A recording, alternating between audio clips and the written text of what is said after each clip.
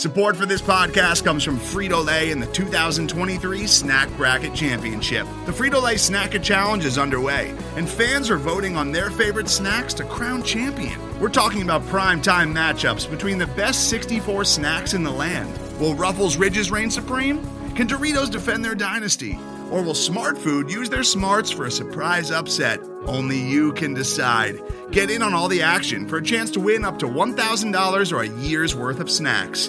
Let your snacks be heard. Just go to fritolaysnacket.sbnation.com to vote and enter for a chance to win. No purchase necessary. Sweepstakes ends April 3rd, 2023. Void where prohibited. Year's worth of snacks awarded in the form of 52 coupons, each good for one bag of chips. See official rules at fritolaysnacket.sbnation.com.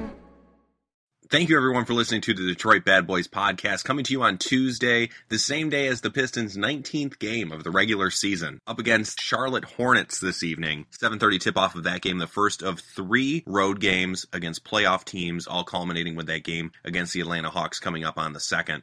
A big week of basketball, and some big breaking news coming out of the Pistons in the last few days.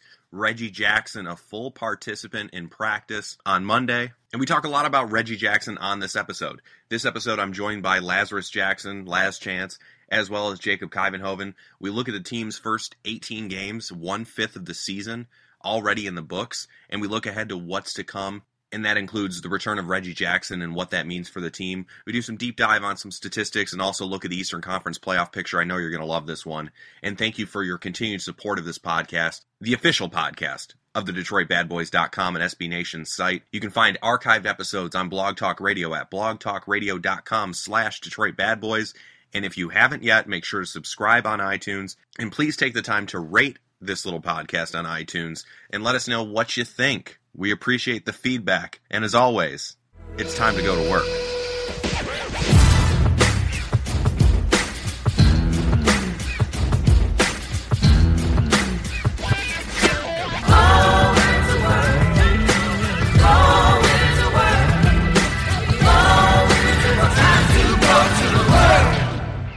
So the Pistons are now 20% of the way through the NBA season, and on to talk about that first 20%, and hopefully to talk about the 4/5 of the glass that is still full of the Pistons season, are 2 guys that I'm very excited to have on for this episode because we have looked at what Pistons fans are saying on DetroitBadBoys.com and got an idea of what episode you wanted to hear from us, and that's the episode we're providing you today. So to answer some of those questions and to talk about the team is Lazarus Jackson. How are you, Laz? I'm doing great, Jordan. How are you guys doing? I'm doing well. And also on last week of coverage, but he will be on next week as well, is Jacob Kivenhoven. How are you, Jacob? I'm doing really well, Jordan. Thanks for having me on. Yeah, of course. Well, I want to start with just general impressions about the team. It's been a little while since we've talked about the Pistons. Laz, I'm going to start with you. We haven't had you on since the Pistons have started actually playing basketball. But just your overall impressions of what you've seen through the first 18 games of the season. Team sits at 8-10. How are you feeling about the Pistons? I remain cautiously optimistic. If you had told me before the season started with Reggie's injury and everything, the team would be hanging around 500, I would have taken it. However, I think a lot of Pistons fans' frustration lies in the way that the team has gotten to hanging around 500, looking kind of lifeless on the road, not playing down to level their opponent, not playing super well for the 4-game losing stretch that happened last week, blowing some games that they should have won. The Phoenix game immediately jumps to mind. So I think I will take it, but I'm not happy about having to take it. And Jacob, what about you? Kind of similar feelings or anything different there? Yeah, similar to a degree. I think that's a good point that I hadn't really thought of that he just brought up about how I'm happy with where we are, but I'm not necessarily happy with how we've gotten there. I haven't really seen – we've been frustrated with the development of Andre Drummond and Stanley Johnson, and I think that's for a decent reason, but I'm very happy that this team has been able to play a borderline top 5 defense level, and since the main concerns that we have are offensively, and since Reggie Jackson will be coming back at some point, that does make me pretty optimistic that this team is going to be able to make the playoffs pretty easily. Good. We will. I'll save jumping off of that question because I want to talk more about the Eastern Conference and where things stand right now. The Pistons are, of course, in ninth place right now in the East, about a half game to a full game behind the Pacers, depending on when you're listening to this. And Jacob, talking about the defense, that they're playing borderline top 5 defense right now. I think the defensive efficiency numbers have the Pistons at 6th, so we're a top 10 defensive team and a bottom 10 offensive team. If the defense continues to play this well when Reggie Jackson returns, Jacob, do you see the offense just getting better with Reggie? Do you see that offensive efficiency number getting better when he's back?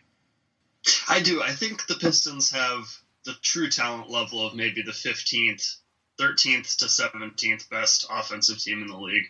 And I think Reggie Jackson unlocks the pick and roll in so many ways that Ish Smith simply cannot, because Ish Smith doesn't force the defense to bend in any way with his pick and rolls, because you can just go under on him every single time. And I think that is something that can kind of deflate a whole offense and especially force a team to take a lot of tough looks. This isn't a good shooting team to begin with. It never really has been a good shooting team under Van Gundy. But at the same time, I don't believe that the true talent level should be a true shooting percentage that ranks in the bottom 4 of the league. Very low looking at some of these shooting numbers. Just the statistics with true shooting percentage and 3-point percentage, it is ridiculously low. Laz, are you as optimistic about Reggie's return helping the offense to get back to that kind of middle of the pack in the NBA? Yeah, and I think this sounds obvious, but I think it'll especially help the starters. Tobias started hot from 3 early. Right now he's at he's just under 32% from 3. KCP's at 36%. Marcus has had his struggles, and we should talk about that a little bit later. But Ish obviously isn't a very good perimeter shooter, and so you figure Reggie shoots about 35%, and if you hope Tobias can kind of raise his perimeter shooting up to about 35%, and I think that gets us to the level that Jacob's talking about, that somewhere between the 13th and the 17th best offense in the league. Yeah, I think I agree. I think that's kind of where I would peg this offense. I was really surprised, but I think a lot of it is brought down by how poorly the team has been shooting, and the starters specifically. That could just be Ish Smith, but Laz, I think I agree with you that it's also how Reggie can affect his teammates when he returns, and being more of an offensive threat himself, being able to score himself, that might help open up the court a bit as well. But looking at the shooting numbers, the team is shooting 31.9% from three-point range. That is third worst in the NBA. And of the bottom 8 teams, I guess the bright side is, in terms of three-point percentage, of the bottom 8 teams, the Pistons are the only team that have won 6 games or more. So that's a positive. But that can't continue. I don't know if you have a number in mind, Laz, of where this team should be shooting. Where do you see the improvement coming from with the three-point shooting? Is it just players specifically getting better, or is it something with the offense improving? I think it's player specific and a heavy dose of Reggie, honestly. What's Ish's? Ish's actually shooting 33% from 3. But when we were talking 2 weeks ago, it was at 9%, so that's been an improvement since then. Yeah, but he's only attempting a single 3 a game, which so he's making a third of a 3 every single game.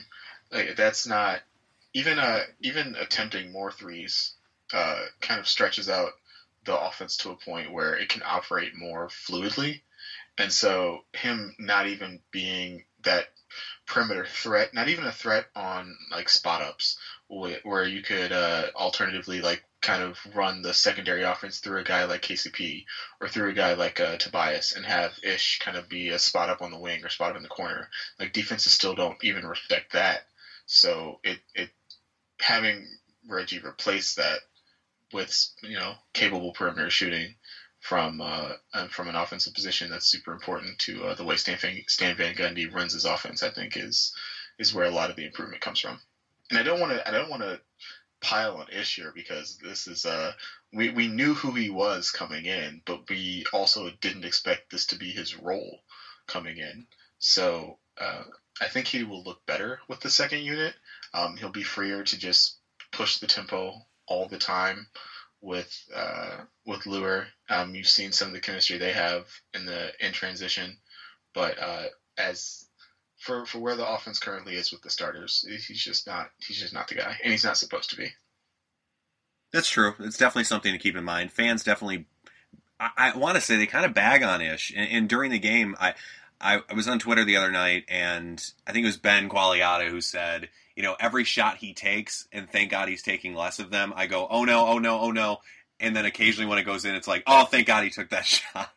And it's kind of this roller coaster of emotion you have with Ish as an on the offensive side. But you're right. He is who we thought he was. And I think that's something to keep in mind. We thought we'd be seeing him 15 minutes or so a night, and getting a larger dose of Ish it shows that he is probably more of a role player for this team. Laz, I have to ask, do you see him as the long-term backup point guard? Would you rather see Beno Udrih in the short term behind Reggie when he returns? I would like to see Ish when Reggie comes back. I'd like to see Ish with the bench just to see how it goes. You gave Ish not a huge deal, but a sizable deal to come in and be your backup point guard. I'd like to see how he performs in that role before I handed it over to Beno.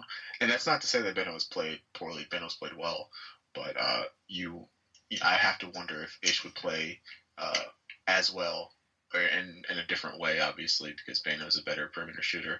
But I have to wonder if Ish would play as well in the role that was envisioned for him. Yeah. No, it's something we'll find out hopefully soon. Jump off of the shooting. I know we've talked about before in the last couple episodes that you've been on. This is never going to be a great shooting team. You think that this team is going to all of a sudden shoot 37% when Reggie comes back? That's just not going to happen. There's not a single above-average shooter for their position on the roster, except maybe John Lure. We could give him credit for that. So I don't know. I mean, I think it's more just like this team doesn't have anybody who can force a mismatch, and these mismatches lead to double teams, and the double teams lead to open threes. And I think that combined with the below-average personnel, that's where you're really going to have no choice but to end up with a bottom-5 team in three-point percentage. Lure's three-point percentage is not great right now. Not right now. I mean, I think his career norms have been pretty decent, though, and I would trust that over I guess it's like his sample last year wasn't great either, so maybe even he's a stretch to include in that group. Yep. I think he's capable of doing that, but I will definitely be interested to see what he looks like playing next to Ish against bench units. Ish seems to be more of like a drive and kick guy, and Lure as a pick and pop guy. I'm not sure how those two kind of fit together. I think you're right. I mean, the problem, and again, we don't want to bag on Ish. I don't think he's a bad player, but I think it's the drive and kick is so much less effective when the drive doesn't force any help. Who are you kicking to in that instance? Yeah, I would be curious to see when Reggie comes back if we finally see some of the smaller lineups, the lineups with Lure at center, just so that you can play 5 out, and when you drive, the help has to come because there's no one standing at the rim because everyone's guarding someone on the perimeter. I think that will suit Ish's game a little bit better, and I think Lure has the athleticism and kind of the gravity to mess with a lot of backup centers. I definitely agree with that. I think that's the lineup that has a ton of potential, and right now I think the main impediment to it is that there are just more good players on the team that are big guys than good players on the team who are guards. Laz, I was going to ask you the potential for a small ball lineup. Do you see that working better with Ish and Lure and the second unit, or something that Lure can mix in with the starters? See, I've been I don't know if you guys follow Duncan Smith on Twitter. He's a guy, I think he runs Piston Powered. He's been advocating what he calls the big lineup, which is Ish, KCP, Tobias Harris, Lure, and Drummond. And I think that lineup is, according to the numbers a couple weeks ago, it was like one of the top lineups in small sample size in the league. That lineup has its own issues, I think. Ish, that lineup has absolutely no shot creation from anywhere, so it's super reliant on Ish, and I don't like that. I do think Lure is better as a small ball 5. I think it'd be better if you get him, and if you can finally get Stanley Johnson going and you shift him to the wing, to the 3 instead of the 2, where he's been a lot this year, and you run a lineup against bench units that's something like Ish, Darren, Stanley, Marcus, John. I feel like that lineup would be. I feel like that lineup would suit Ish's strengths as a point guard well, and I feel like if you play that 5 out, I feel as if that you could score better with a lineup that big. And I don't think you lose a lot rebounding because Lure has a fairly good rebounding rate, and Stanley's a good rebounder from the wing. It's a perfect transition because I wanted to talk a bit about rebounding as well. I always think of the Pistons as being a good rebounding team, and looking at the rebounding rates right now in the NBA, the Pistons find themselves in the bottom 8 in the league. We, of course, have maybe the best rebounder in the league in Andre Drummond. What is it about the rest of the team that makes us below average as a rebounding team, Laz? I think, and Stan has harped on this in game after game in post game pressers. He's been harping on rebounding and defense. It feels like all year, and I think part of it is that we're expecting Tobias and Marcus to rebound kind of above their position. Neither one of those guys is really a true stretch 4 or true 4-man. They're both kind of wings. And so I think the starters right now are overly reliant on Andre to get rebounds. I know Ish isn't a good rebounder because, he's short. Reggie maybe helps a little bit with that because he's taller and he's got a better wingspan, but his effort on the boards kind of waxes and wanes depending on how he's feeling. So I don't want to say that that will improve when Reggie comes back because I feel like that's too much of a stretch. But I'd be interested to hear how Jacob answers this question too. Yeah, I think there's a lot of factors involved. I mean, even Andre Drummond playing 3 less minutes per game could make a big difference in our rebound rate. He's averaging almost a rebound and a half less per game on the offensive glass, which I think means there's just a lot of post-ups for him. There's a lot of plays where he's not incorporated, where he's not charging the basket with Reggie Jackson. And, Reggie Jackson drawing the help that opens up the offensive glass for Andre Drummond. I think there aren't any other real great rebounders. KCP's a terrible rebounder. Tobias Harris, Marcus Morris, I see them. I don't know if I see them as wings, but I definitely see them as 4s offensively, but 3s defensively. So that could be another problematic thing with our rebounding. And I think, I don't know. I don't know if the team has necessarily put Andre Drummond in the best positions to prop up the team's rebounding single-handedly like he sort of needs to. But I think it's just like there's no reason at all in my mind that this team shouldn't be a top 5 to 10 offensive rebounding team with Drummond and Toe playing 33 minutes a game. And does that come back to Reggie again? Is that just having the Drummond Jackson pick and roll and putting Drummond in better position for offensive rebounds? Is that enough, Jacob, to improve that? I mean, I think it's enough to improve it. Yeah, is it enough to get it up to an elite level? Probably not. I mean, I think Andre Drummond needs to play harder. He needs to be more engaged, and I don't think he's been bad this season, but I think, he's got to go out and play like a franchise player. And that, as much as I hate that kind of speak, I do think he's been lackluster in some games. Maybe he just, and when you don't put a guy necessarily in the best position to succeed, he might not respond with his best effort, but at the same time, I think, he's got to step up more with Reggie Jackson out and then prop up the pick and roll more by himself with Reggie out. Yeah, that's kind of the Dwight Howard conundrum. Is it the position that the player's in, or is it the player's own motivation as a big man? I wanted to get back to 3-point shooting and kind of bring in rebounding as well, because a lot of what we're talking about kind of seems like personnel fits. And that definitely worries me a bit when you look at Stan Van, the roster he's put together, and we love the results last season. And with a below 500 record right now, I don't think there's any panic.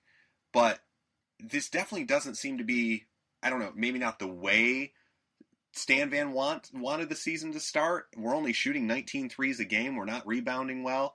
The defense is great, but beyond that, it just doesn't seem like a Stan Van team. Do you see the fit issues, Laz, or am I just kind of maybe overthinking it? I think you're overthinking it a little bit. This isn't the team that Stan wanted to see at the beginning of the year, because obviously he wanted to see Reggie in place of Ish at the beginning of the year, and that's not possible. Once everything kind of figures itself, well, once Reggie's ready to play, I think we'll see more of the offensive aspects of the team that Stan was looking for. As like I said, especially with I think you can run some of the different lineups with Ish coming off the bench and Lure, so you're kind of going small, but you're still having perimeter players at every position. I think that improves the 3-point shooting. If Stan was really looking to make wholesale changes before Reggie came back, he could look into inserting Lure into the starting lineup, but I don't really think that helps the bench or the starters enough to consider doing that. I think Lure's a valuable rebounder, and so you'd help the starting lineup that way. But whatever you took away from the bench by having one of Marcus or Tobias kind of be the guy who's supposed to prop up the bench rebounding and defense, I don't think that would work super well. I think it's more on the side of just Reggie Jackson isn't here. I mean, he's probably the most important player on the team from an offensive standpoint, and in terms of how the team is going to look when it's out there, he's the biggest factor in that. So I don't know if you can really draw too many conclusions based on what we've seen so far and how it's going to impact the season going forward. I think it's just like, it's hard to think of another good example because, the team is still going to be propped up and playing just decently well, but just a player who's so central to your identity being out is obviously going to make it a lot harder to say that any of this is going to continue. I will say there's one thing that I've seen that's maybe not a result of Reggie's injury, but I think KCP's off or on the ball game has really come into his own with that in the absence of Reggie. Reggie's a super dominant ball handler. And so without him in place, I think KCP has gotten more comfortable with the ball in his hands. As we've seen sometimes, maybe you don't always want the ball in his hands. He's still taking those unwanted transition threes, and when he just pulls up, you're like, oh man, come on KCP. But I think having KCP develop as a secondary ball handler, like on the job, has been something that has been nice to see. Without Reggie in place. I definitely agree with that. I think most people assumed that secondary guy was going to be Tobias Harris, but I've seen a lot more kind of passing and creation improvement from KCP this season than I have from Tobias. Yeah, KCP had 10 assists against the Clippers. Like 2 seasons ago, if you had told me KCP had double-digit assists, I would have stared at you blankly for an hour. That was inconceivable. So I'm really glad that we're starting to see this side of KCP. I mean, maybe not so glad because we still have to pay him this offseason, but on the court. It's definitely welcome with the absence of Reggie Jackson. I think I kind of expected to be Tobias Harris as well. And the one player we haven't mentioned, and Laz, I know you said you knew we would talk about him at some point, is Marcus Morris. We're talking about finding ways of getting John Lure more minutes, and it does seem that Marcus Morris's role may be shrinking or becoming, I don't want to say less important, but less of a focal point with that starting unit. So, Jacob, I'll start with you. What do you think of the way Marcus Morris has played this season, and do you see his role decreasing with the return of Reggie Jackson?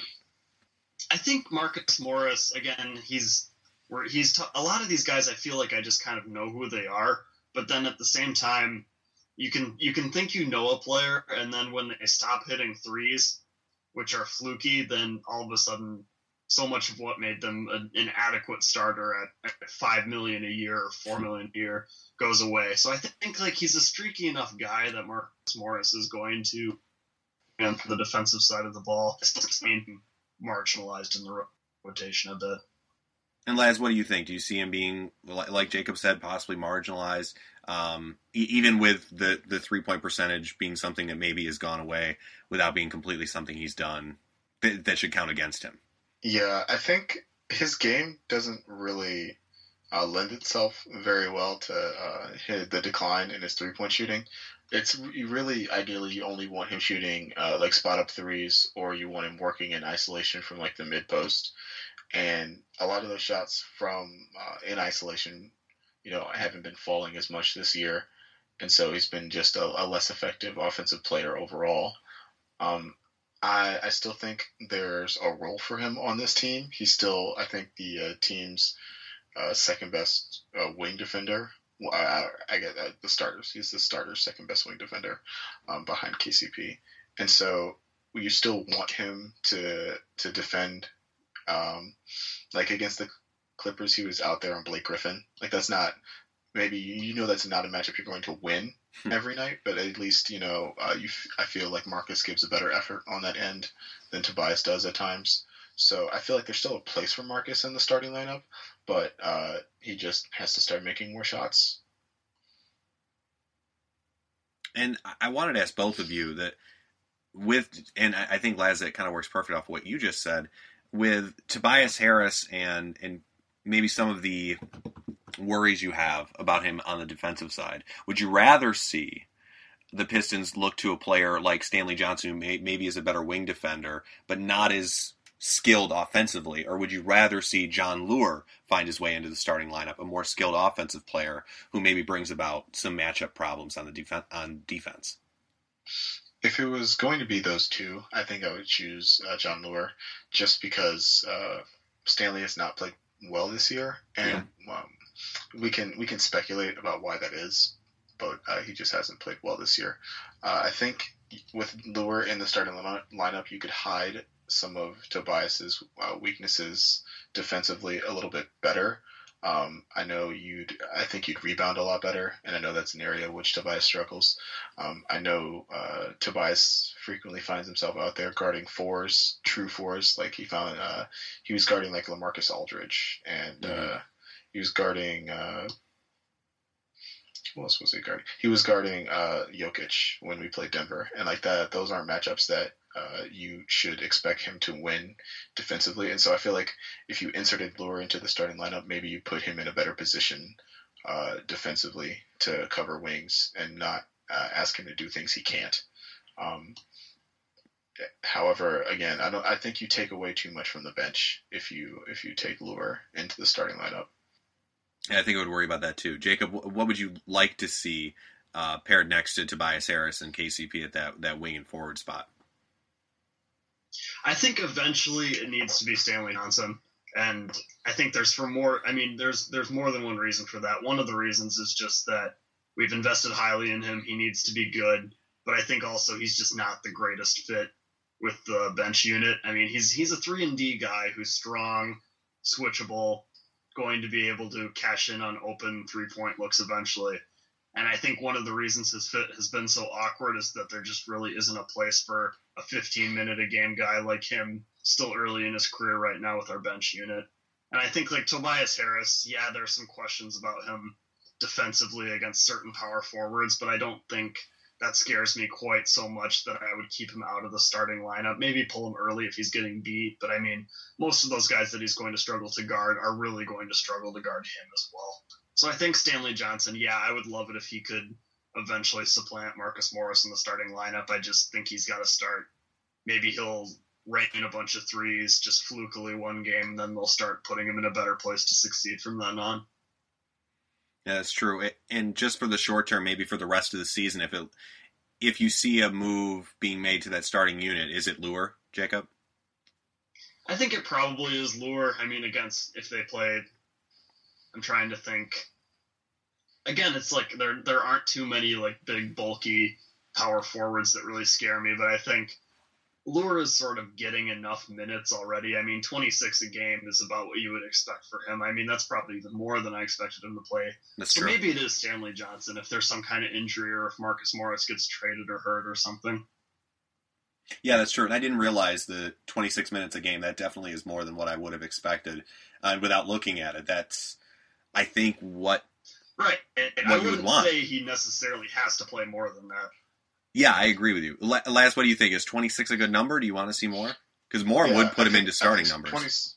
I think 26 is a good number. Stan has leaned on him pretty heavily, in my opinion. I'd like to I'd like to see him play between 25 and 30 seems good. If he could up his 3-point percentage up to what his career average is, which is just under 36%, then I think you could start starting him, or maybe looking to play him the 30 closer to 30 minutes a game. I mean, I look at teams like Atlanta, and I look at teams like Boston, and I think about what those teams would look like in playoff matchups, and I don't want Tobias guarding Amir Johnson. I mean, I don't want Amir Johnson guarding Tobias, but I don't want to have Tobias get beat up by Amir Johnson, or I don't want Tobias guarding Paul Millsap in a playoff series. You know, like we saw how badly that went with Kevin Love. Obviously, that's Cleveland. Cleveland's going to do that to the vast majority of teams in the NBA. But I don't want Tobias guarding Paul Millsap in a playoff series. I feel like that's an easily exploitable matchup, and I feel like that's an issue.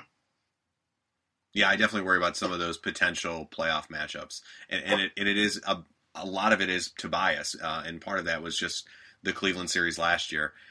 But yeah, looking at some of the other power forwards he might have to deal with in the East, definitely some concerning matchups unless we find ourselves with a higher seed. Just a little bit. I mean, I think, yes, that's a problematic matchup, but I mean, with Cleveland, it's just a team that has so many offensive weapons that I think if the way Cleveland's going to beat us is with Kevin Love post-ups on Tobias Harris, I'll take that over John Lure trying to guard Kyrie Irving, switching onto him in a pick and roll with the 1 and 4.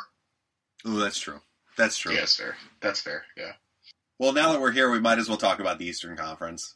The Pistons sitting at the 9 spot, and they have been in the bottom few spots in the Eastern Conference playoff picture for the last few weeks. But now that they're outside, I think it's time to look at the teams that are on the inside. You have the Knicks and Pacers just ahead of the Pistons with basically 500 records. And without Reggie Jackson, I know a lot of this could be very different a few months from now. But just looking at the playoff picture as it stands today, are you worried about any of those three, I'll say 3 teams, I'll include the Hornets there as well, any of the 3 teams ahead of us just being better than the Pistons this season? Laz, I'll start with you. I undoubtedly think Charlotte is a better team than us, especially since they got MKG back and have kind of implemented him seamlessly into their offense, which was really surprising to me. But he hasn't really shown his limitations offensively yet. They've only played 16 games, so I guess there's still time. But I do think Charlotte's a better team than us. Clifford he's an SVG disciple. He always has his guys ready to come out and play really well defensively. They rebound like madmen. I really like the switchability they offer with MKG, Nick Batum, and if he's engaged, Jeremy Lamb. I like the 2 through 4 they can throw out there if that's the case. Granted, Jeremy Lamb isn't always super engaged, and that's not always the guy you want to lean on. But Kemba has also been playing out of his mind. I would hate to have to guard Kemba. I hate to have to throw KCP at Kemba in a playoff series just because you don't know necessarily what that's going to look like. New York, less so. I struggle to see how New York's lack of depth doesn't catch up to it as the season goes on. And as far as Indiana goes, I think I have to give Steve Henson, our editor, a lot of credit. He is a guy who watches the Pacers a little bit closely than I think a lot of people on DBB, and he had it called correctly. This is a Pacers team that just does not look very fluid offensively, and a lot of that is, I think, you can attribute to the coaching of Nate McMillan and the roster construction that Larry Bird has put together. I don't if we're talking about potential playoff matchups, and who Tobias could guard. Tobias guarding Thaddeus Young in a playoff series, I'm totally fine with that. Sure, go have at it. If you want to kill us with Thaddeus Young, go for it. So I think the Knicks drop, and I think the Pacers drop, and I think Detroit rises, but I definitely think Charlotte is a better team than us. Jacob, go ahead. What do you think of those bottom 3 teams and how they compare to the Pistons? Yeah, I don't have really any differing opinions from what he just offered up. I'm a big Charlotte fan, have been a big Charlotte fan for a while. With the Knicks and the Pacers, I guess this got changed a little bit with Indiana just now beat the Clippers by 21. But What? I mean, before that they and the Knicks both minus 3.0 point differential per game. So that's essentially their net rating. That is the same as the 5-10 Washington Wizards, and actually significantly worse than the 5-11 Miami Heat. So I think that has pretty much, in my mind, proven to be more predictive than one-loss record of what to expect for a team going forward. So I do not think – I mean, those two teams have been playing like below 500 teams, and I expect them to be below 500 teams. I agree that Indiana's roster just doesn't really make a whole lot of sense to me, and they've really struggled offensively and defensively. And then the Knicks, maybe Porzingis is just amazing, and you can't have a non-playoff team with him. But at the same time, it's not like I would necessarily bet on them making the playoffs. And their record right now is just so similar to ours. 7-2 at home, 1-6 on the road, only 16 games into the season. Very similar to what the Pistons have done. I think that's the team that I have the least amount of faith in of the teams that are in the playoff picture right now in the Eastern Conference. That would be the Knicks. Although the Pacers are atrocious on defense. I know they just held the Clippers to 70 points. I'm just going to consider that an outlier because what in the world was that? Yeah, I don't know what to do with that. How did that happen? And like Chris Paul, DeAndre Jordan, and Blake Griffin all played a normal game, got their normal minutes. I don't know what to do with that one, so I'm not even going to consider it. But the Pacers are 9-9, and yeah, it was a team that I definitely did not give enough credit in the offseason. I thought for sure this was a bottom 5 team in the East, and right now they look like, if they can improve that defense, because still giving up 107 points a game, that's not going to hack it. And the point differential, like you said, Jacob, -3 for the Knicks, -2.9 for the Pacers. That gives you the impression they're not playoff teams. And if they continue to drop and the Pistons can even remain steady until Reggie returns, I think we could find ourselves in the playoff picture when Reggie's back, just because I think those two teams ahead of us could be falling, given the way they've played so far. How about the teams behind us? Yeah, let's talk about the teams behind us. So if we had, Lance, you said you had both teams falling out, the Knicks and the Pacers. What team behind the Pistons should we be worried about? I like Milwaukee. Jason Kidd is doing his usual rotation roulette right now, and they don't really have a spot for Greg Monroe. They're utilizing one of the Plumlees, I can't tell them apart, and John Henson at center for the most part. And I think the Bucks can do the thing where they're good enough defensively, night in, night out, to kind of be a low 30s or a high 30s, low 40s win type of team, and that might be good enough to sneak into the bottom tier of the Eastern playoffs. And I also think they make a move. Jason Kidd pulls a lot of strings in that organization, and it feels like that's a team that's desperate for more perimeter shooting. Well, if they could get a handle on that, I think they could definitely be a playoff team. Milwaukee has been a surprise team to me. I did not expect them to have the shooting, the defense, the shot creation, the depth, really anything that they needed. But Giannis has obviously been super impressive. They've seen a big step forward from Jabari Parker, the increased shooting of Teletovic on their bench. And I think Kidd, he's a great coach. He wasn't really around very much last year. I think that they're definitely a dark horse, along with a couple teams that are doing pretty poorly right now, but have pretty decent point differentials. And Washington and Miami could maybe get back at it, but at the same time, they possibly could just decide, hey, everyone's trying to win. Let's just get a top 5 draft pick. So I don't know. I think Milwaukee's probably the favorite right now just because they've banked more wins than the other teams, but we'll see what happens. And I think making a move could definitely be smart. Maybe Middleton can come back, 2/3 of the way through the year or something. He would be a huge addition for them too. Definitely, yeah. Yeah, Milwaukee beat the Orlando Magic, so at a record of 7-8 now. I think you're right, just banking more wins at this point, because it could be a slugfest at the bottom of the East. I think this could be another year where you have a below 500 record making it into the playoffs. Jacob, you kind of alluded to the same thing. Do you see it being another year where the bottom of the East is just not quite up to par with the rest of the conference?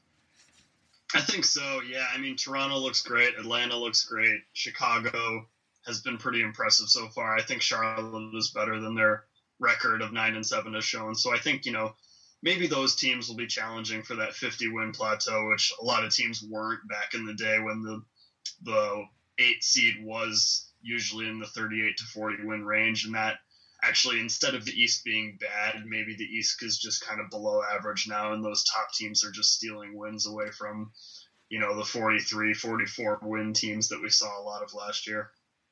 Yeah, that's true. You could just have the top 4 teams taking away a lot more of those wins that went to the teams 5 through 10 really last year. Last year, the 2 seed had like 49 wins, right? Yeah. That was right. And I would really be surprised if one of those teams doesn't hit at least 50 this year.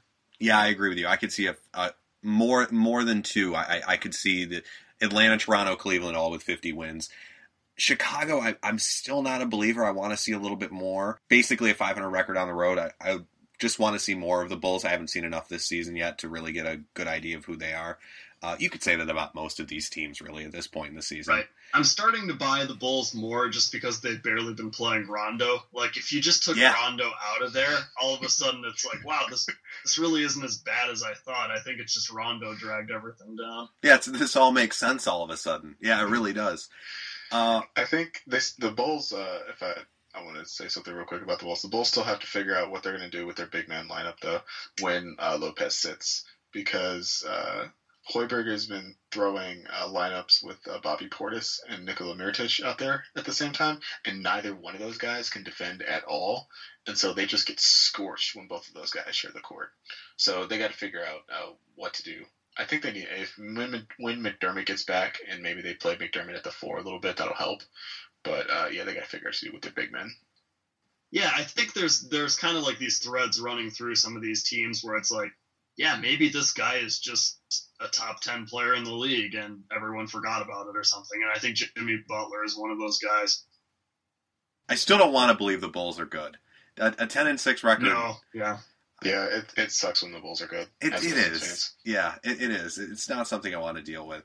The one team below the Pistons that I'm still intrigued just because of the little I've seen of them this season. I'm not sure why they're so bad. It's the Washington Wizards. I know that there's some chemistry issues. You've got Scott Brooks and his fit with the roster that definitely there are some depth issues there. But I feel like the Wizards could be a team that finds themselves around 33 to 37 wins, and that probably is good enough. Although if they do want to get to 33 to 37 wins, you have to stop losing games and allowing teams to put up 110 every night. They're not that bad. I mean, Ben would obviously make fun of me for this because he was low on them before the season and I was high on them. And I'm not totally willing to say that I was wrong yet. I mean, they haven't gotten Mahinmi, and defense from center has been a huge problem for them, and they've been pretty decent whenever they have had actually their real team out there, but their bench is bad and they're really injury prone. Yeah, I think the main thing with the Wizards is that their bench is really bad. Yeah, with no Mahinmi, they're relying on Trey Burke and Jason Smith to create offense when Wall and Beal sit, and that's not where you want to be. Yeah, they don't have the luxury of some of the younger players the Bucks have, that the Rashad Vaughn, Malcolm Brogdon players that can give you something in short minutes. Wizards just don't have any players like that that they can rely on. And you're right, it forces them to go to guys like Trey Burke, and it's just not working. Tomas Satoransky, if I'm saying that right, it's one of the few bench players that I've liked what I've seen so far this year, but I don't know if they can get, and even he's shooting under 15% from 3, which is not good. I like him too, but that's not. You can't play that guy 20 minutes a night and expect to have a functioning offense as a bench. No, they need Mahinmi, they need Beal at full strength. They can't have Wall sitting any games, and they need their real team out there. And if they do that, maybe they could play 500 ball or slightly above it for the rest of the way, and that might be good enough to make the playoffs. That's true. Playing 500 the rest of the way is probably good enough for any of those teams positioned really 10 through 13, because you're right. If the bottom, 7th or 8th seed in the East is looking like a 37-win team, and have some of those teams in the playoff picture drop off. And I think you could see that, especially with the Pacers and Knicks And I want to throw the Bulls in there as well because I just don't want to believe that they're any good. Who is your MVP of the East that is not on the Cavs? Or let me say this differently. If you can draft any player in the league to start a team around that's not on the Cavs from the East, who is it going to be? That's two different questions.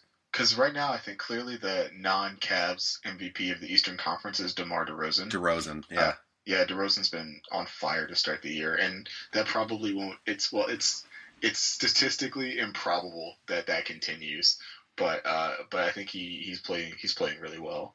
But if you want to start a team like from the ground up, it's Paul George, undoubtedly. He's one of the few two-way players in the game that I would trust to lock down a LeBron or a Kawhi in a playoff series and feel good about it.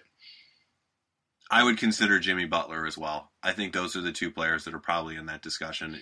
Is there anyone else, Jacob? Yeah, I don't know. I mean, I guess if you said, like, you're starting a franchise, or, like, I could see the argument maybe for Porzingis, but I don't think he's above either of those guys quite yet. True, but at 20 years old, you're right. If you're starting a franchise, he's probably in that discussion.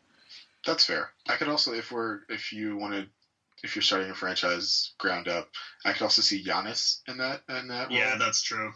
Yeah, only because he's such a lump of clay still.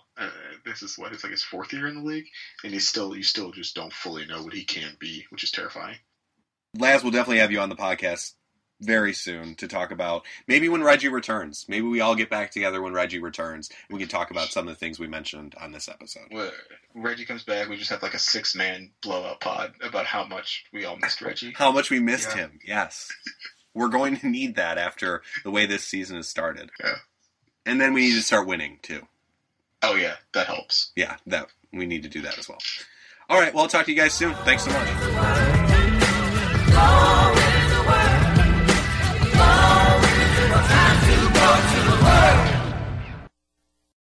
Today's episode is brought to you by Cars.com. With over 2 million vehicles and 50,000 more added every day, Cars.com will match you with the perfect car for you, your budget, your life, your style. And if you're ready to say goodbye to your current car, Cars.com will get you an instant offer to cash it in. Just start by entering your license plate and get matched with a local dealer who will write you the check. So whether you're looking to buy or sell, just go to Cars.com. It's magical.